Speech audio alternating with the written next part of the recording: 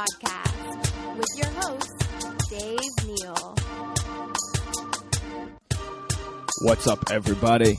It's Dave Neal, your host of the Sex Actually Podcast. How's everybody doing today? Are you doing well? Are you listening to this episode before the election or after? Because that might change how you're doing. Tuesday is the day where lives are changed. You know what? Nothing's going to happen, right? We're going to get a president. It's going to be Trump or it's going to be Hillary. And then we're just going to do the same shit. That's what's going to happen. So whether you're listening on Monday or Wednesday, by the way, if I'm wrong, you know, podcast is a new art form, if you want to call this art. But wouldn't it be interesting if, like, I made some, like, epic prediction, and then one day they're like they look back in the archives and, like, there was this unknown comedian named Dave Neal who predicted that Bernie Sanders would overtake the government. That would be cool, right? Wouldn't we like that? All right, so I've got Republican listeners, Democratic listeners, independents, lesbians, straights, transgendered, bi-curious. How are you all? Are you doing okay? I'm going to tell you a little bit about myself today. Today, I am on day 6 of an all-male group trip to Scottsdale, Arizona, home of cactuses everywhere. Is it cactuses or cacti? I'm not sure. I am, if you can tell, my voice is pretty much gone. I am sitting out in the backyard of this house that we rented. So basically, if you listen to the last episode, which you should have, it was a great episode I did with a couple of my baseball teammates, Andy Lazarus and Ari Zagaris, is that his name? We had such a good conversation. We were at a barbecue, and we decided to turn the podcast on and just talk. And we were going to go for like 20 minutes, 30 minutes, whatever. And we ended up talking for an hour straight. And I love conversations like that where you just get lost in the actual conversation and don't worry about all the other things. How often is it that you have a conversation with somebody? And honestly, if it weren't for this podcast, I don't know if I would. I don't know if people actually talk for that long anymore. But what happens is you just get into real shit. You know, you do the surface dance, you start building trust. One person tells a story about their dead dad, and then the other person tells a story about their dead dad. And next thing you know, you have a bond. And we created a bond at that moment. I don't know if you guys could feel it listening, but I had no idea that Andy, you know, his dad died when he was 3, and then he had this whole, like, stepdad experience. And then I had this whole stepdad experience when my dad was just, like, missing. You know, like, I had no idea where I thought my dad lived in Alaska, because that's the last place my mom knew where he was living. So I always had this just, like, thought that my dad was just riding, you know, dog sleds, which in fact was true. But then I found out he was in St. Louis, and I was like, oh, my dad's just a redneck. No offense to my Missouri listeners, but my dad's a Hoosier. He was out there with just a burnt red nose. I got his nose. We are some big-nosed white men. Anyway, when I met him, I was like, I need to wear sunscreen because his skin looks horrible. Why don't men wear sunscreen or moisturizer? What's wrong with us? Guys, get out there, get your sunscreen and your moisturizer on, put on your eye cream at night. No one wants puffy eyes. We don't need that shit. We can look pretty too, men. Take it back. Take back the pretty. Anyway, you're wondering when this intro is going to end. It's not. I'm doing an episode today by myself. I decided yesterday, I was like, you know what? Who should I talk to next? And I've got some great guests lined up, but today was really about me just talking to y'all out there, and part of talking to y'all is talking to myself. So I just got a cup of coffee and a couple notes, and we'll just go over a few things, if that's okay with you. So there might be a quick moment of silence here and there while I sip on my coffee, but yeah, tell you about this trip that I'm on. There's 30 of us men on this trip. And we go, this is my second year going. It's a competitive baseball league, which everyone thinks, oh, he plays softball. No, these guys play ball. We have guys that were drafted. Here's the coolest thing. I got to play with a guy who played AAA for the Atlanta Braves. That's as close as you can get to being a Major League Baseball player. Still professional, you know, still make good money doing that. But, you know, his ticket never got called, and he just, you know, he eventually got passed up and didn't make it to the major leagues, and now he's going to school. He's got a couple kids. He's a cool dude. And I mean, how crazy are those experiences? It's interesting because I feel like the road of a baseball player is sort of like the road of a stand-up comedian. Like we have this one guy on the team, Chris Valencia. He's one of the best hitters I've ever seen. He's 29, and obviously he's not going to go pro if he hasn't yet. It's just not going to happen.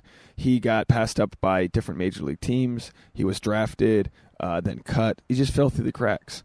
Well, he's so cool because he's actually going to Mexico this week to play in a Mexican. We have a guy in a Mexican league, a guy in the Can-Am, the Canadian American Independent League. These guys just keep on playing ball because it's what they know how to do. And you think of pro baseball players, and it's just like dudes that have made it, but that's just the tip of the iceberg to guys living their passion. And it's the same way with stand-up comedians. There must be a million out there that never, quote unquote, made it to that level of success where you see like a Louis C.K. And I always wonder, like, what's their journey? What's their journey like spiritually for them to have that sort of struggle? Because we see people, I don't know like what you guys do out there. Maybe, write in, tell me what you do for jobs. We see people out there that like most corporate jobs, there's a general structure. You work in this job for a year and a half, you get promoted to this position, this salary's normal, then you go up to this. With the creative work, there's really no rhyme or reason. It's just a big fucking flea market of buyers and sellers, and you just don't know when your time's going to get called. And it's in one way it's fair, and then one way it's not. It doesn't feel fair when someone who's not, someone who's less experienced than you gets called up to a project or to write for a TV show or if their podcast becomes a hit. It doesn't feel fair. But you know what you never look at when you get things early in life and past somebody else? Like do you guys do this? I just naturally, maybe it's just the competitiveness inside me, I only compare myself to people that get more than me. I never compare myself to people that get less. It's not a healthy thing. They say put your blinders on, stay in your lane and just do your own work, but it's tough. And you know what hasn't made it easier is social media. It's how do we keep social media for all the good things, like looking at my nephew's photos that my sister posts. How do we keep it for all that shit? Say happy birthday to friends that we haven't seen in a while, but lay off the sort of jealousy and resentment that we have when somebody else gets on a sitcom and we're in a backyard in Arizona podcasting by ourselves. And by all means, trust me right now, I'm in a good head state. Like I'm trying to be honest with my thoughts and not hide them. Be like, no, I don't, it doesn't bother me. It phases me. It phases me when, you're looking at your credit card bill and you're like, man, I'm working really hard right now. What the fuck's going on? What's happening? Like where, with this joke writing industry, with stand up, every hit joke that we write, you don't get paid for it right away. It's not like a factory where you just fire out a tweet and you get paid. It's a long business. And in this business, you almost don't make your money till you're headlining. So people, for those that don't know stand up, you spend 8 to 10 years before you even think of headlining. And it doesn't mean that like you shouldn't be trying your hardest. Some famous actors had this quote, like you should pursue acting the way a man with his head on fire pursues a pool of water. And that's the way you kind of have to pursue life. I don't know if all jobs out there give the competitive edge where like you have to work that hard, but with stand-up and with other things in the industry, acting, writing, it's like you have to be creative and work all the time because you don't know what's going to stick. And it's not necessarily just about throwing random shit at the wall to see what sticks. It's about putting yourself out there to a place where you're okay with failure, because so many things, projects, jokes fail. And you have to say, well, looked good on paper, felt good to me. I'm just going to keep on chugging along. But that's not easy. It's not easy with relationships when, some people want relationships before they come, and some people aren't ready for the ones that they have. I wouldn't say I'm not ready for the relationship that I have. I would just say I'm blindly pursuing it. I don't know what to do next. I don't know. I have no fucking clue how I'm supposed to become engaged. I think that's the next step. And I don't mean that in a, well, we've been dating for X amount of years, we should become engaged. No, like I think I found my soulmate. I could be wrong. I could be, find some, I always tell Tasha, like, you could fool me. People get fooled. I could fool you. Maybe we fall apart, whatever. But I think it's okay I don't think it's cryptic to talk like that. I think it's okay to say, hey, I got you, babe. You got me. Today we're great. Tomorrow we're great. We've been every day, week, month has been better than the last. And the trust keeps opening up. And as long as that's all happening, we're moving in the right direction. We've had times in our relationship where, 1 week where we have a bad week. We have a bad fucking week. I don't think we've ever had a bad month, but we've had weeks where like that shit just doesn't reset at the end of the night. And for me personally, with relationships, I hate when bullshit is carried on. I hate when I haven't resolved an issue. And with Tasha, it can be hard for us to resolve certain issues because until we get to the core of the issue, the scab's not going to be healed. And I've learned that, and it's really sped up the process, but in a way that's in a healthy way. Like no point in speeding up the apology if both parties aren't fully on board. And it's built so much trust in learning what causes our fights. And the more I learn, the more it's, and I've had people say, look, if you're fighting, you're probably not right for each other. And I disagree. I think to create fire, it takes a lot of friction. And, boy, we're creating some fucking fires. We have a lot of friction. We have a lot of our core beliefs are all pretty much intact together, lined up, but we have a lot of friction on how to get there. We're like, it's a scary place. I mean, for all I imagine, she sees me as this bachelor who is settling down for the first time and worries that I'm going to be sick of her. And that's hard for me to realize. Like, as a guy, it's like, no, you're great. You're a once in a lifetime catch. You're my soulmate. You're my, I use the term Anam Cara. Anam Cara is the Irish term for soulmate. Basically, it's like a soul friend. And I believe that we have soul friends that we haven't seen in this lifetime. I know it sounds super like weird or spiritual, but do you guys feel that way? You ever meet somebody and you just feel like, holy shit, like I know this person already. I've had that with this podcast. I had that with the guest when I had Jenna Brister on. Right, Jenna, if you're listening? I just felt like I really understood you. Like we had this eye-to-eye sort of trust, and like it was just a safe conversation. There's just people that pull that out of each other, and I don't know if you feel that with somebody, whether it's friends, family, or stranger, or a lover, you just got to pursue that, because it's like we really are all out here, and there's no randomness as far as I'm concerned. I have this weird trend that's happened with my childhood friends. Very interesting. Most of my childhood friends growing up didn't have fathers. And I don't think that was too common when I look back at, I'm not saying most of my childhood friends, their parents were happily married, but they all had fathers. My buddy Joel, his dad died, I think, of like drinking alcohol when before I met him. So he grew up with just a single mom. My buddy Jared, his mom, I think, just had a casual relationship with her dad. So like once she got pregnant, I'm pretty sure he never stuck around. So like this guy never met his dad. Me, I never met my dad growing up till I was an adult. So it was interesting. It was like, are we like all experiencing the same sort of like questions and yearning for a father figure?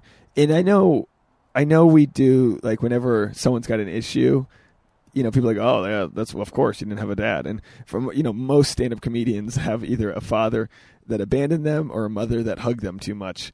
That's pretty much what they say happens. Either you're fucked up because your dad abandoned you, or your mom hugged you too much. And I had both. So for me, it was like, growing up before, internet existed. Growing up before, I didn't have cable TV. We had that shitty. We had a TV in the basement in Rhode Island, which is, probably 9 months out of the year, very humid, state. So like we would watch we'd only watch TV on Friday nights. We'd watch TGIF. Thank goodness it's Friday. You guys remember TGIF? And we would like bring blankets down to the basement, but like the blankets would literally be like damp by the time we were done watching TV because it was just disgusting. Anyhow, I didn't have it was a very boring household growing up. It was my older sister, my mom, and myself. And my older sister refused to get along with my mom, then vice versa. They just couldn't be happy together. My mom was probably trying to mother correctly my sister and was very critical of her. I don't think my mom was really critical of me. Which is interesting that moms, I don't think they pass that trait down to their sons. But they certainly pass it down to their daughters. Ladies listening, am I right? Did you guys have a mom that was like on your ass about shit? And the honest truth is, I feel like moms don't want their daughter to turn out to be some like girl who doesn't feel respected by who doesn't respect her body and who you just don't want to damage your kid. That's basically it. But in doing that, sometimes I think you damage them by over mothering, overprotecting, and kids like forever will just want to go play in traffic. Like we'll always want to just like escape the grips of our parents. And anyhow, I didn't have that sort of I didn't have that mom, but my sister did. So my sister and my mom, there's always tension. You're always walking on eggshells. My sister always had something to say. Simply put, she was a bitch. And she still possesses that trait with my mom, but at least they don't live together. And I hope that they spiritually find a way to, like my mom has to find a way to not, offer too much advice to my sister's about my sister's kids. Like as a grandmother, she has to just like kind of let things happen and just be there and not be over motherly. And it eats her up because all she wants to do is like bestow her wisdom to her offspring, basically. Anyway, so I grew up in a tight, quiet, anxious household until my mom met my stepdad. And it is the craziest relationship ever because, we talk about friction. My stepdad is the most charismatic guy I've ever met. He is a contractor, does heating and air conditioning on the island where I'm from, Aquidneck Island, Newport, Rhode Island. It's home to maybe 50,000 people.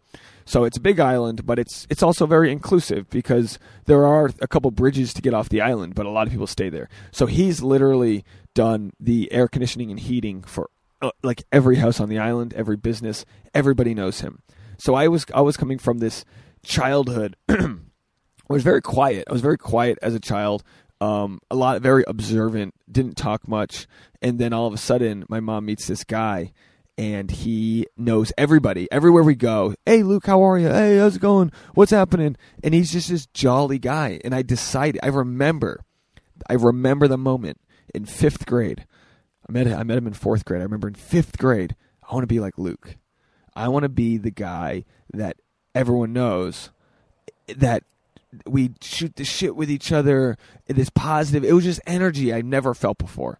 And I don't know. I don't know if anyone else has this experience where like they had this positive role model where they I think my life changed that moment. I was like, oh, I can smile when I walk into a room. I can. And it sounds so pathetic talking like this, but I was like, I can be a guy that like has this positive energy and it pulls the positive out of other people. And we're so reflective as humans with our energy. We are so deeply like mirrored in who we are that when a negative energy walks in, it's like you want to run away from that person. Well, imagine the positivity when you walk in. Learning that changed my life, and it helped me meet people like, and it's actually one of the main pieces of advice that they say, like, if you want to go meet a girl at a bar or wherever you want to meet a stranger, you got to walk into the room with a smile. And it sounds cheesy to say, but it's like so true. You got to walk into the room and just light the fucking place up.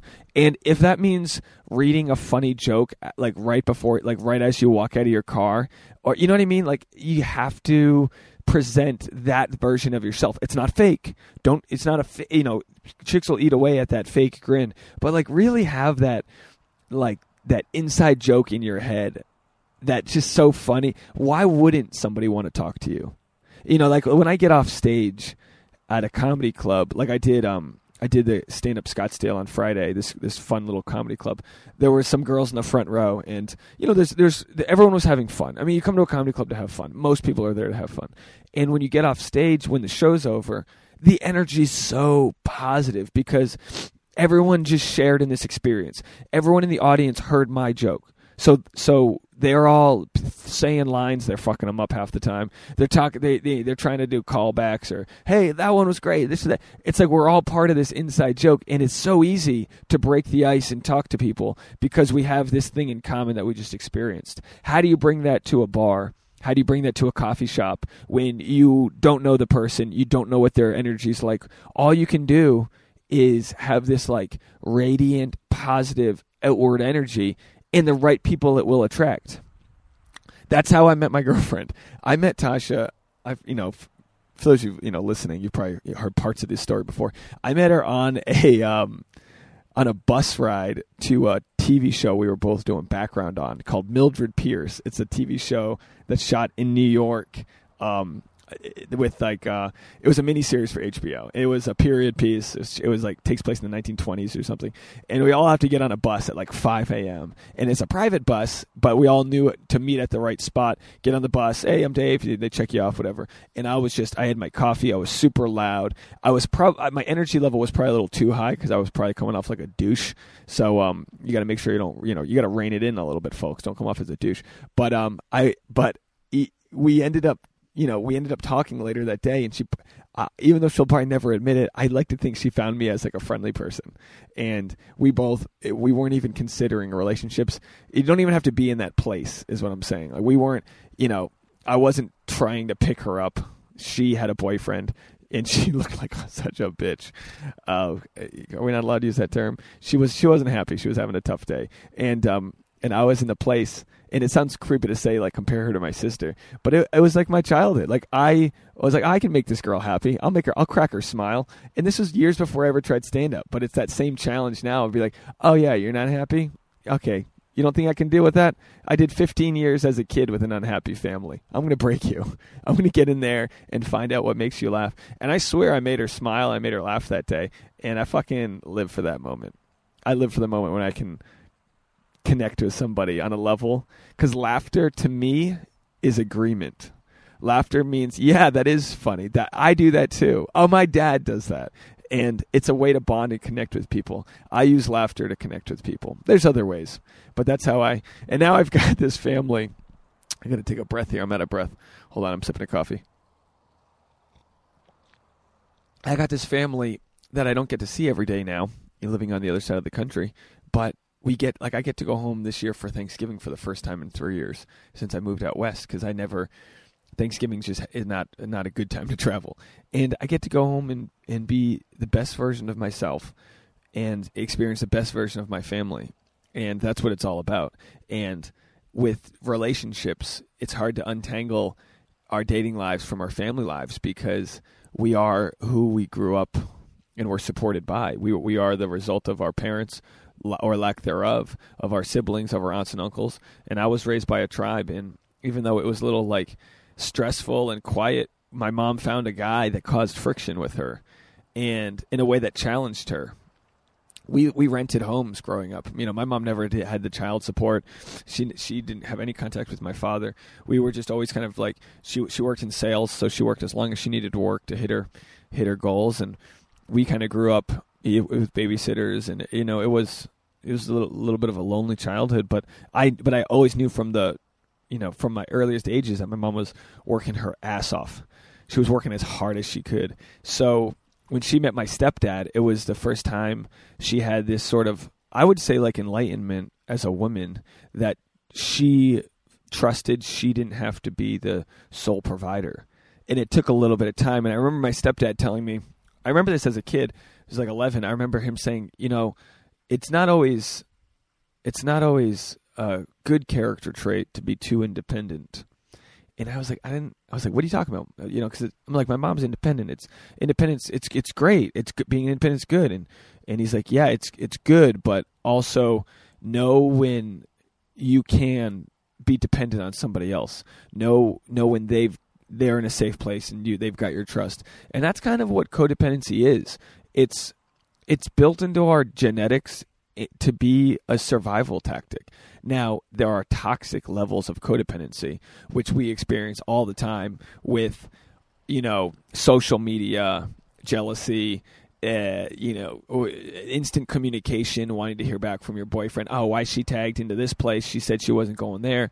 Lies, this and that. Codependency can be bad, but at the same time, a healthy level leaning up against your lover, leaning up against your family should be okay. Those are the people that we either have chosen to be with or the family that we are stuck with. And you have to live in a certain level of trust. So my mom was at a place where like she had already left my father when she was pregnant with me. This lady was hard-nosed, and my stepdad had to kind of break that down and be like, no, you can trust me. I'm going to help you buy your first house. I'm going to help you do these things. I'm going to be there for you. And he didn't need any of it. He, as a man, was divorced, 2 kids. He didn't need to like start and help this family. And he was so charitable, and to this day still is. I've never had him turn down a phone call looking for help. I've never ever, anytime I've had, and it's interesting. It's not a guy I'm connected to genetically. It's a guy that chose to be a good dad and a good role model. And I look back now as really looking at him as one of the main reasons I am who I am today. And it's purely with respect and love that I've been able to. I'm just so glad I've been able to look at him as almost like a mentor growing up. It's like, I like this. So I don't know if you guys have that same experience. I just wanted to share it with you all today. It's interesting, like my mom, I respect the shit out of her too. Like, we talk about the election. She's running for town council. My mom got into politics on a local level, and that's a lot what like Bernie Sanders and other certain politicians say you have to do. Like, if you don't like how things are going, you have to change it on a local level.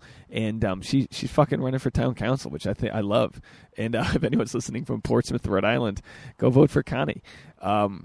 She's such a hard-nosed woman. The reason that she got into politics is we live in this like little neighborhood, lots of woods. There's really not much around. It's on the island, so you can see the water, but it's like pretty far away. We're like in the middle of the island. And across the street, there's an open lot of land, and Target was going to come in and build a Target. And my mom started this whole company called No Way Target. And everyone's like, what do you mean? You can't not, like, Target's going to come in. They're a multinational corporation. And she was like, no, we're not going to let them in. Because in the wrong neighborhoods, big box stores are just not good. They bring the wrong types of jobs in. It's really bad for the environment because they just set up 50 acres of asphalt and runoff and this and that and crime and anyhow, traffic.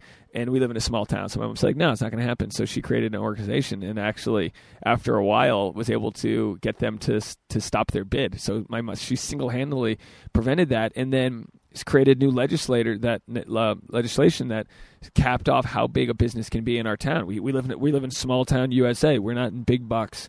We're not in a big box town. But if you let in a Target, then next thing you know, you have a Best Buy, you have this, you have that. Anyhow. If they're ever going to sponsor us. So I'll take Target as a sponsor. Hitting the bullseye today. No, so because of that, an editor of a magazine heard my mom's story, and he was writing a book on democracy, and he wrote a chapter on her because that was true democracy, what my mom did. She rallied the town around the idea that this is bad business for us, and she created a nonprofit called Preserve Portsmouth that preserves a lot of the landscapes and areas of our town from the wrong types of development. And it's just cool. So like, big shout out to my mom. I'm just proud. I'm proud that she's come so far from being a single mom in her young 20s to having this, empire of a family. She really is the matriarch. And while she is a businesswoman at heart, she really does enjoy being the kind of the magnet that pulls us all together. And as I talk about friction, my stepdad saw that in her, and he wanted to be a part of it. He saw her strong independence, and he wanted to carve out a part where she relied on him, and now they work together as a team, and they're great. And I wonder, in my own version, how that will end up for me. I wonder with my girlfriend, Tasha, who's always on the podcast. You guys know her. We chirp, bitch at each other. We get at each other's throats. We love each other. And, you guys probably get more of the me complaining because it's more fun to complain about the little things.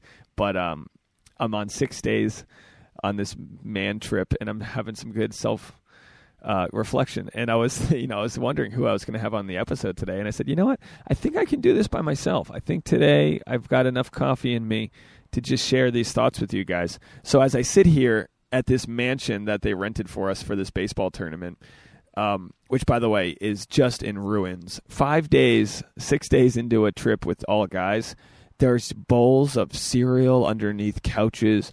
There's towels on top of furniture.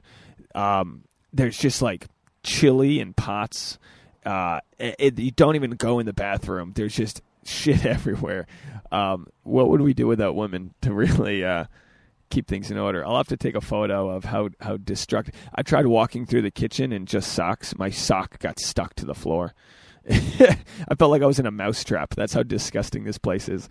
So I'm looking forward to getting back to real life civilization. It was a blast. It was a blast hanging out with guys, and I'm really glad that my lady understands the sort of power of having other hobbies, going outside of the relationship to sort of to be able to come back stronger. And that's actually how I think relationships get strength, really build that bond, is by doing other things. It sounds so counterintuitive, but it's by doing other things that we grow as individuals, and we bring back a new frame of mind to the relationship. So I encourage people listening. I know some people have written in that are listening, and they've said, they've wondered, hey, how do I get the spark back? There's nothing like having sex with a new partner. There's nothing like that bond, that instant high you get from going on a good date, and in a relationship you lose that, but what you gain is a different level of respect, and we have to continue to grow as individuals, or else we'll be passed up by the others. So I want my girlfriend to keep growing in her career, in her passions, and her side projects, and I want to keep growing myself, and then we, in return, support each other through the ups and downs of that journey. That to me is the dependence that I search for, not the jealousy, but the ability to lean and have a partner to really strategize with. And anyhow, it's hard to do. It's hard to do in our career paths, because we have to face ultimately success and failure alone, but having someone there to sort of root up for us that's the path, guys. So I'm here to root for you guys. I'm gonna cap this episode on the earlier side, because I didn't want this to come off ranty. I just wanted to sort of explain where my head's at, because now I'm in my young 30s now. In my 20s, my priorities were so different, and now I've got this hyper competitiveness with my job that I have to remember that what good is the success if we don't have people to share it with.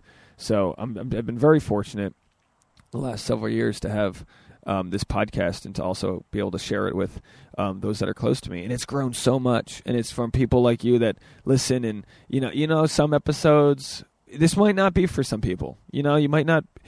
I love when people say, "Hey, you know what? I listened back to this old episode, and it really hit me."